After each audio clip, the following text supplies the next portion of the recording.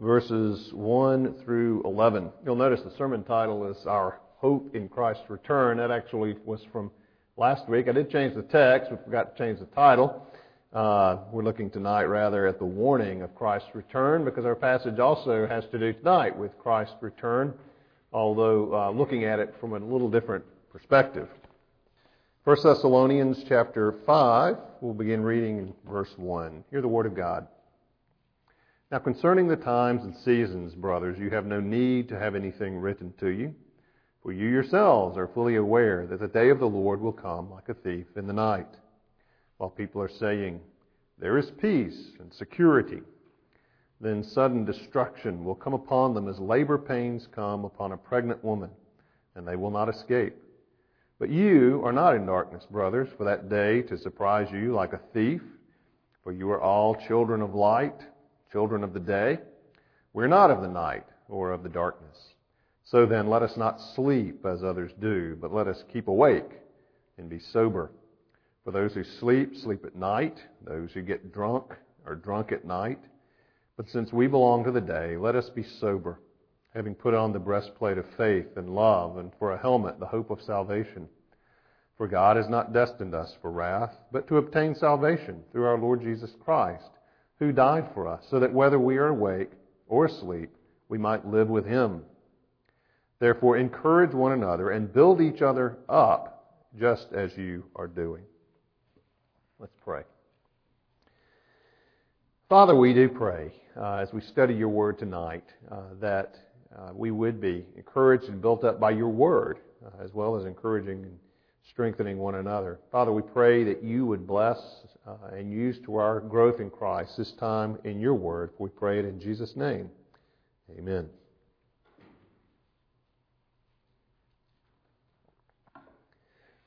Last Sunday night, from chapter 4, verses 13 through 18, we looked at the comfort and the hope that we derive from our anticipation of Christ's return and the resurrection that will accompany that, as Paul, not necessarily answering every question we could possibly have, and yet answering the need, the pastoral need of the moment, addressing the hearts of those who have had loved ones to die, explains that Christ's return gives us comfort, gives us hope in the face of the death of those that we love, those who, as he put it, are asleep in the Lord.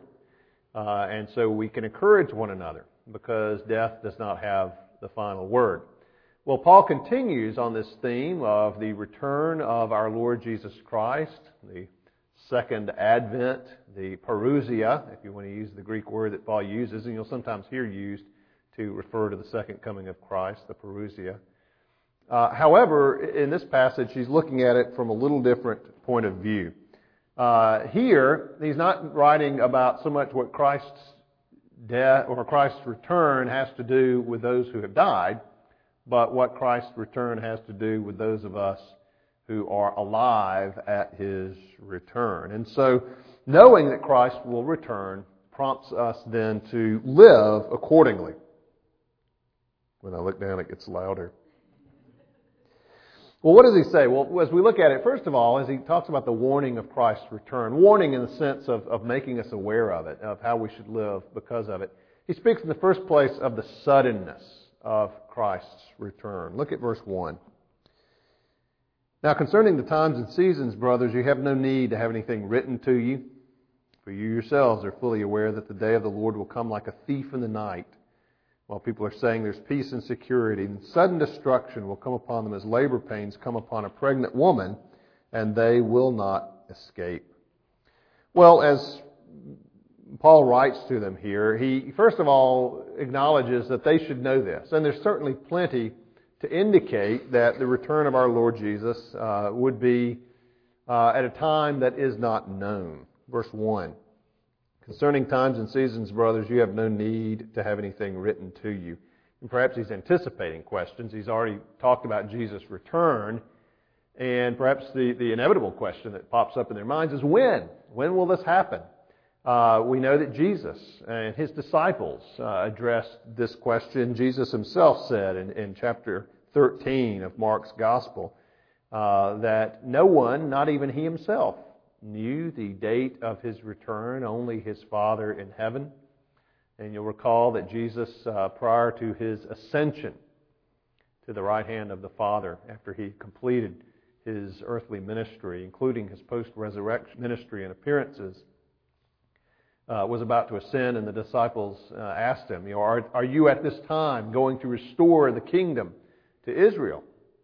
And Jesus says, you have no need to know times or seasons that the Father himself has established. Jesus is not answering questions about time. And so Paul is basically answering the same questions here, having to do with when.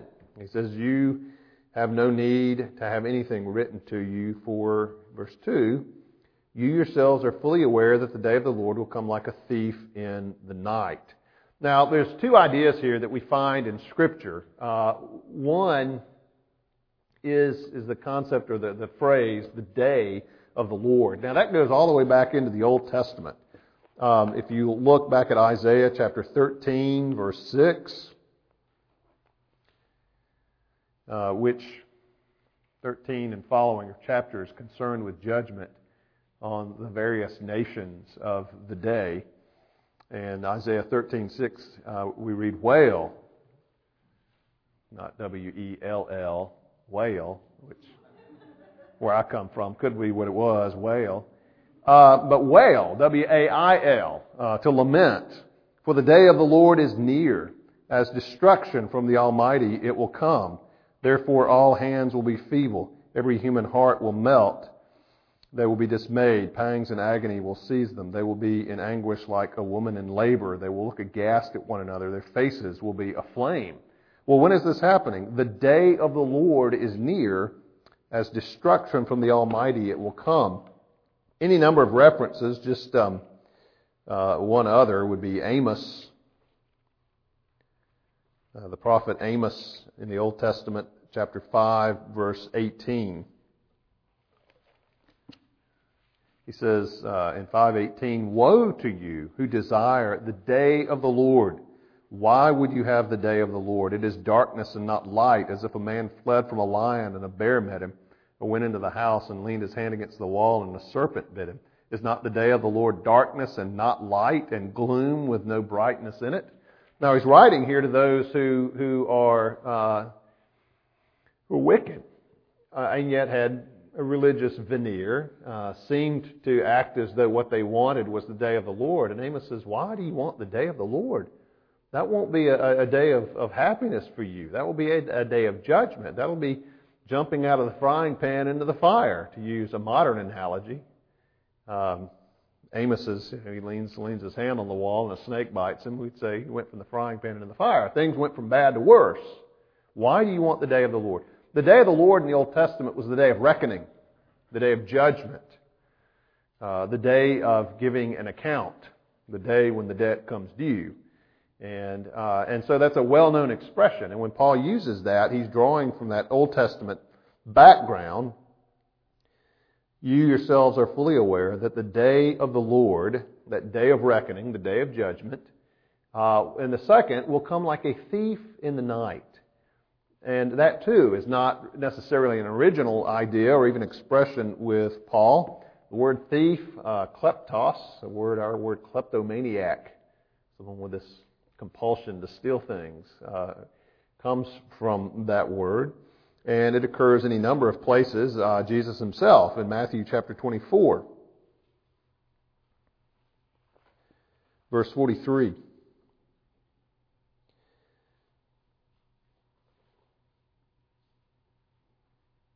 In verse 36, Jesus says concerning that day, no one knows, not even the angels nor the Son. But then we go on down to verse 43. But know this, if the master of the house had known in what part of the night the thief was coming, he would have stayed awake and would not have let his house be broken into. Now, he just said in verse 42, stay awake, for you do not know on what day your Lord is coming. But if the master had known when the thief was coming, he would not allow his house to be broken into. So that idea there, the idea of the day of the Lord being like a thief coming in the night. 2 Peter, another instance of this expression. 2 Peter 3, verse 10. Peter is discussing the return of the Lord and those who, actually a very similar passage to ours in 1 Thessalonians, of people saying, where's this coming? Where's the promise coming? Where's this return? And this is where Peter says, with the Lord, a day is like 1,000 years are like a day. He's not slow in fulfilling His promise. Verse 10, but the day of the Lord will come like a thief. And Peter may well have been reflecting Jesus' own expression from Matthew 24 here. The day of the Lord will come like a thief, and then the heavens will pass away with a roar. The heavenly bodies will be burned up and dissolved. The earth and the works that are done on it will be exposed. And this occurs a couple of times in Revelation. The idea of this, the being like a thief in the night. Revelation chapter 3, verse 3, a letter written to the church in Sardis, one of the well-known letters to the seven churches. Revelation 3, verse 3.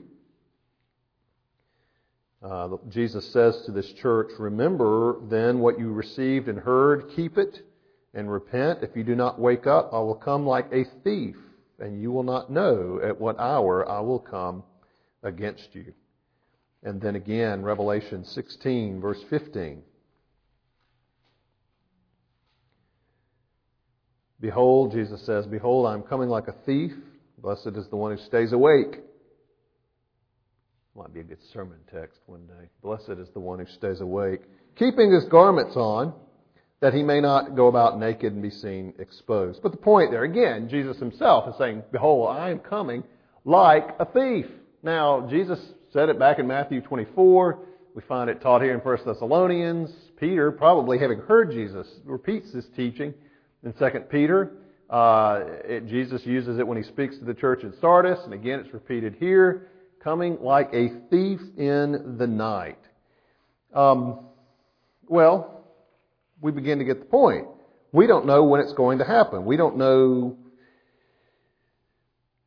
at what time or day that this will happen, and so it is necessary that we are prepared for His return at all times. Now, we want to come back to that, but first we want to go on and look at just a little bit more here. Not only will it come like a thief in the night, but as we read in 2 Peter 3, before the verse we did read, and also here, people will be going about their business with most people, the world, without any thought about it one way or the other. Look at verse 3. While people are saying, there is peace and security. You're going around, peace, security, everything's fine. What are you so worked up about? Everything's okay. Like the people in Noah's day saying, there's not a cloud in the sky. What are you building this boat for, Noah? While they're saying there's peace and security, then sudden destruction will come upon them as labor pains come upon a pregnant woman, and they will not escape. So they'll be going about their daily business, just normal routine activities of life, their business, their vocation, their work, whatever it might be, without giving it really a second thought that there is coming a day of accountability, a day of reckoning. We read about that, or you can read about it in 2 Peter chapter 3, where people say, where is this coming you promised? And so forth. And other passages in the Old Testament, Jeremiah, Ezekiel, speak of the people who have no concern for the day of the Lord, whatever. However, he says, while they're saying there's peace and security, then this sudden destruction will come upon them. And Peter describes that in 2 Peter 3, as we've seen. Now, again, the idea of the thief in the night, the idea that his coming is unexpected. No one knows when their house would be broken into. If you knew, you'd be prepared. You'd have the lights on. You'd have the police there. You'd be there with your shotgun, whatever it takes. But the very point of success for a thief is surprise, is to be unexpected, unknown, not prepared for. And that's the point here. The return of Christ will be unexpected, at least as to its specific time. Now, as we'll see, as God's people, it should never catch us totally off guard, but certainly as far as the world, it's something completely unexpected. And then he goes on to use this analogy of a woman in labor, as labor pains come upon a pregnant woman. Now, a pregnant woman knows that labor pains are coming. That's not unexpected. That's not a surprise. You've got a baby growing in there, and the baby's going to come out one day. And you know approximately when, the exact time may be a surprise, but you know it's coming. And the point here is not so much it's unexpected as it's unavoidable. A woman who is pregnant is facing the day of delivery. That is coming. It is unavoidable. The exact time may not be known, but she will not escape it. Sudden destruction will come upon them as labor pains come upon a pregnant woman, and they will not escape. So the point of the thief in the night is that it's unexpected. The point of the woman in labor is that it is inevitable. It is unavoidable. And in fact, that's what Paul says here. They will not escape. There is no getting around it.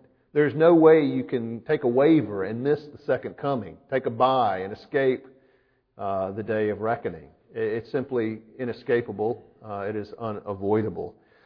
In the first case, there will be no warning.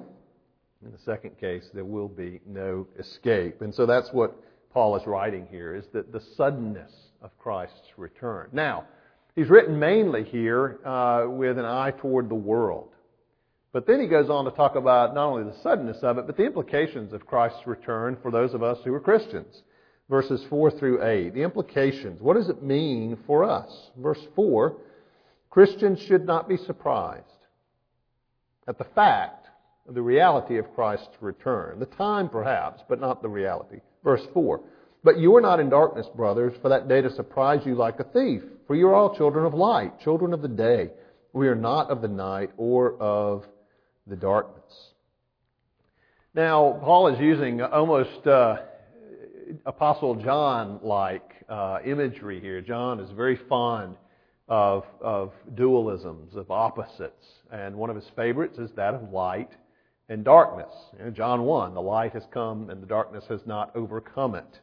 1 John, he likes to speak of the light and the darkness. And Paul almost sounds like John here in using this picture.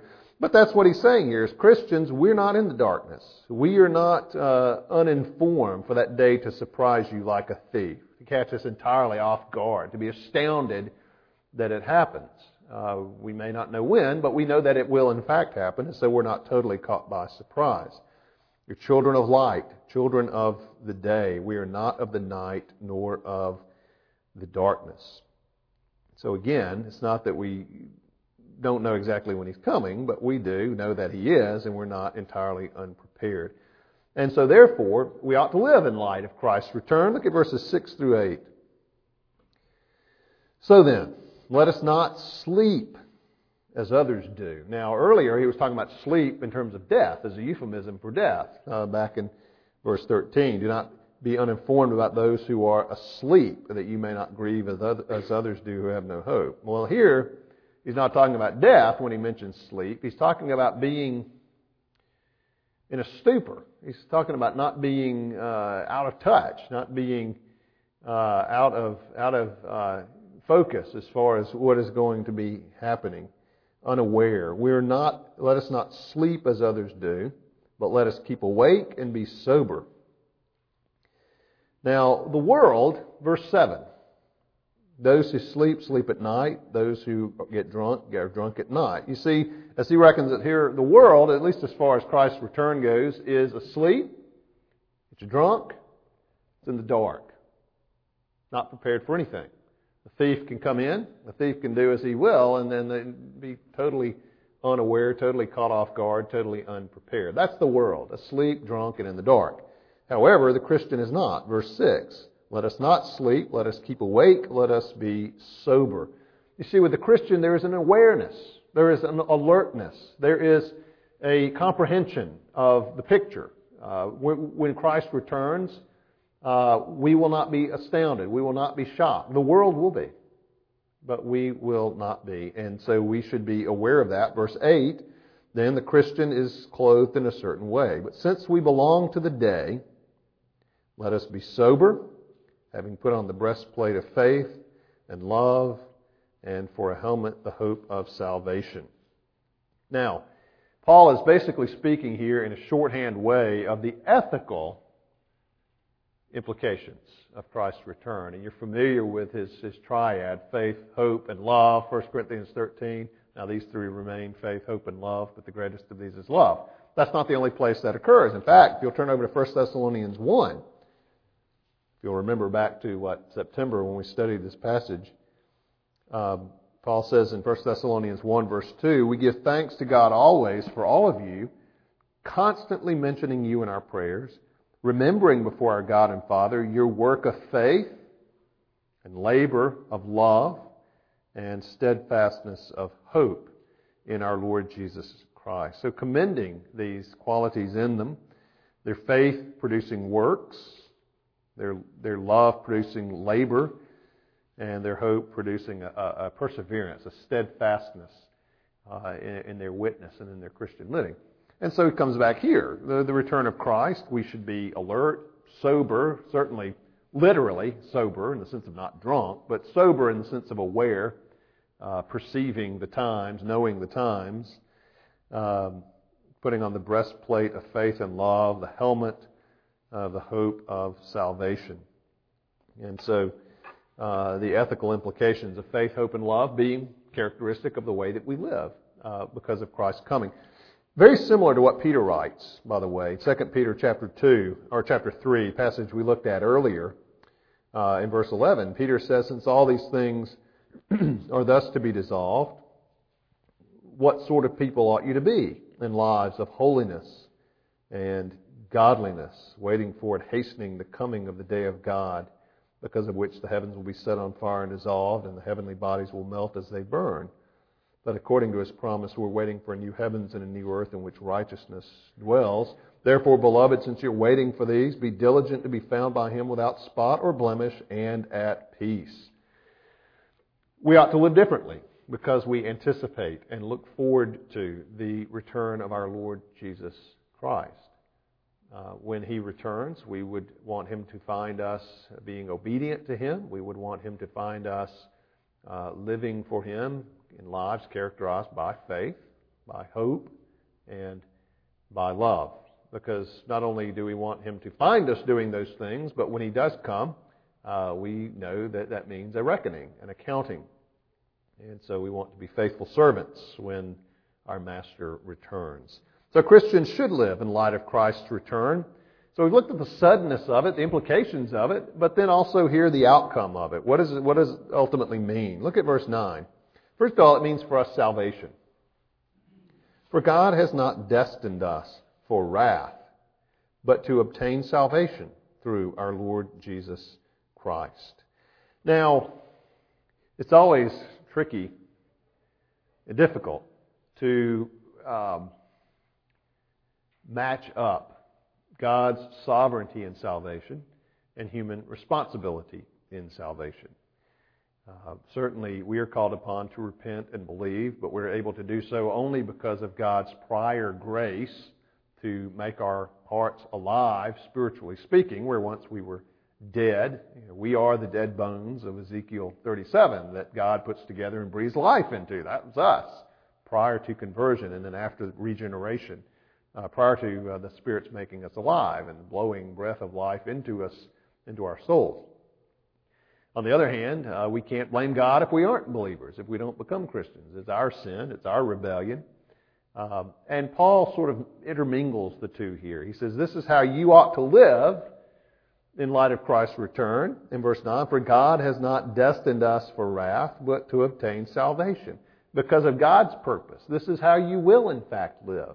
Living lives of faith in Christ, hope in His salvation, and love for one another who share that salvation. So it sort of intertwines those two ideas of God's purpose in salvation, but also our response to the knowledge of Christ's return. But the one outcome is salvation. And praise God, He did not destine you to wrath.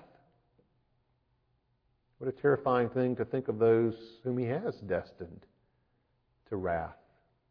See, Romans 11, Romans 9, 10, and 11.